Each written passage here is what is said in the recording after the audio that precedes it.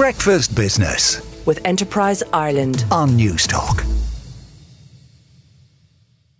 Before any of that, let's have a look at this morning's papers. A lot of different economic signals being sent out. Over in the Examiner, they're reflecting on the savings rate. How much are we all putting away?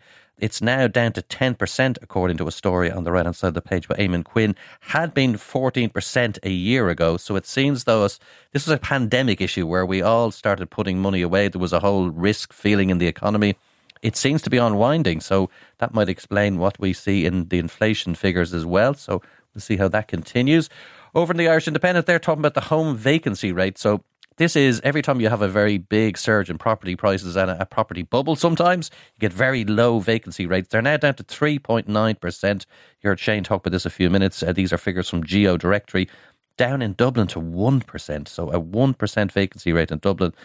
Quite high though, 12% in Leitrim. So there's plenty of houses to be got there if that's where you want to go. And finally, a little bit of a look at the Irish Times business page.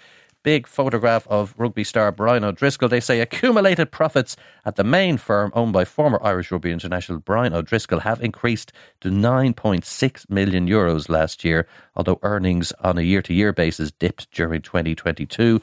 According to the account, there's property investments and a New York company called Whitewater LLC are all part of the O'Driscoll empire. He did retire 8 years ago from the rugby scene, but still seems to have considerable earning power, says that story.